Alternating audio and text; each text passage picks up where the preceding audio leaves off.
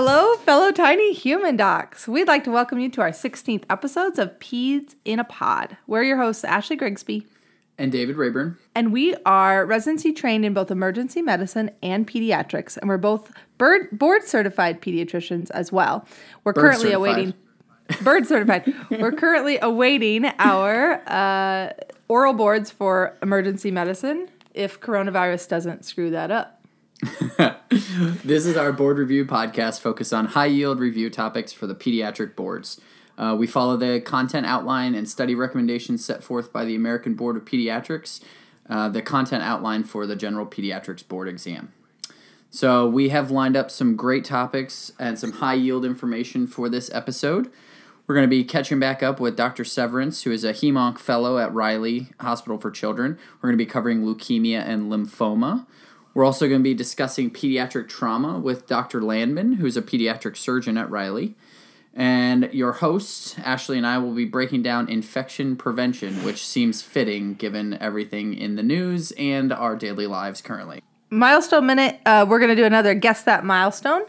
And there'll be a new segment hosted by myself, which you'll have to just listen to figure out what it is. I can't wait. And don't forget to follow us on Twitter at Peds in a Pod. And again, if you haven't gone to our new blog, pedsinAblog.com, make sure you head over there and get some more clinical short information. We recently just published a segment on COVID-19 and also on e-cigarette induced lung injury. Good stuff. Clinically relevant, but probably not going to be tested on the boards yet. Give it like 15 years. All right. So for our case, we won't beat around the bush. We'll just state the obvious here. So let's just talk about coronavirus in pediatrics for a minute. How about that? I mean, I guess it's as we put on the blog, it's the giant elephant stomping around the world. It's not even in the room anymore. It's just everywhere. Before you and I started this segment, we were talking about how there are still other pathologies that exist outside of coronavirus. But since it's the only thing everybody's talking about, we'll talk about it on our show as well. Sounds perfect.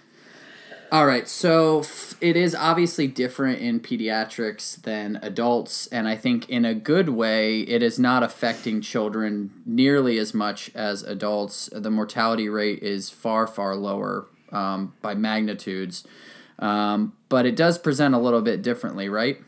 Correct. These kiddos actually, when kids have coronavirus, they are still likely to have cough and fever and difficulty breathing and all that we're seeing in adults, but they are more likely to have GI symptoms. So abdominal pain, diarrhea, nausea, vomiting. This is more common in pediatric patients. And the pathophysiology, which I can get into if you want me to, but it's actually kind of interesting. But so I think a fever and diarrhea, even without respiratory symptoms, should make you concerned for coronavirus. Especially right now. I mean, this is one of those that if we want to break down statistics and talk about positive and negative predictive value in the setting of like a highly prevalent disease right now, you definitely have to put it up there on your differential diagnosis. And I think the big thing is that most of these, we don't have a treatment yet, right? Hopefully, we might get one later. I don't know. We might get a vaccine later. We don't know. But it doesn't quite matter because you're going to treat it the same as you would any viral illness, with the caveat that they should be quarantined. But to be honest, everyone's quarantined. So again, it's not going to be making a ton of difference in management. No, I mean, you're going to do fever control just like you would for any febrile viral illness. You want to make sure that they're staying hydrated, especially if you're having a bunch of diarrhea associated with this. Otherwise, it's really just symptomatic and supportive care. And then if for some reason they make it down that respiratory pathway and get in trouble, then sometimes they need admission and respiratory support. But thankfully, that is, again, very low in the pediatric population at least. I think, at least where I'm at, the one thing that has bothered me the most about the pediatric patients is that when an adult comes in right now with cough or fever or diarrhea, everyone puts on the whole PPE and is very cognizant that we might be dealing with COVID-19. But when the kids do, for some reason, no one seems to care. And I don't quite get it. But everyone kind of is like, oh, whatever, it's just a virus. Well, that's true, kind of. But I think the most important thing to remember is that we need to protect ourselves and the adults in the child's life. So even though the kid's probably going to be fine, we need to be practicing good protection because kids are more likely to be carriers and more likely to act as more of a reservoir for disease than a true diseased population. Yeah, they're just little vectors, and if you don't consider that when you're evaluating them, then you're going to potentially expose yourself unnecessarily. And that seems to be the case for all of pediatrics too, though, for kind of non-pediatrician specific providers. They're like, oh, it's just a kid, and just go in and see them and not consider that, wow, they could really still be sick. And the other thing is that I actually had to change my script for parents because usually I'm like, oh, this is one of the many viral illnesses in the community right now that your kid has.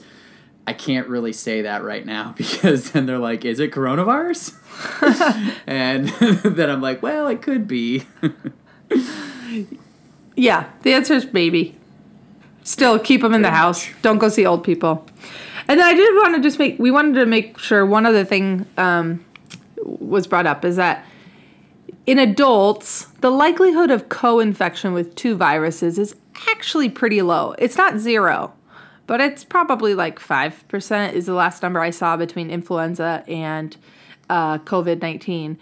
And so, a lot of places are using flu to rule out COVID, which we won't make that argument. I don't know if I completely agree with it, but that's fine.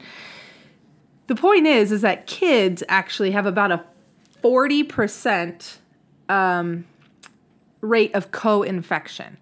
So if you're using RVPs to say, oh, well, they don't have coronavirus, so we don't need to test them for coronavirus because they have, adenovirus or rhinovirus on their respiratory viral panel, this is kind of not valid. This is not a valid way to think about it. And so you definitely shouldn't be using that as a way to not test. If you're going to test. If you're not, don't. But don't use the respiratory panel to do your thought process for you. Yeah, exactly. I think that's a good point. All right, well, I think that's probably enough about coronavirus. If you guys want to read about it, go to Peds in a Blog, and there is a nice outline of basically what we just talked about. All right, should we get into this episode? Yeah, we're going to get into this episode coronavirus-free, the rest of it. I like it. All right.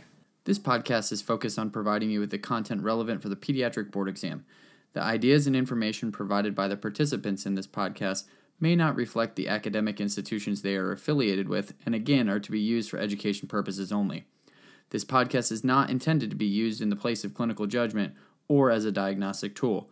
We also know that there's new literature published daily, but unfortunately the board exam content can lag behind this sometime and not have up-to-date information. We cannot cover everything in this podcast, and it is not all-inclusive, but we do hope that you learn something to help you on your board exam. All right, let's dive into this next episode.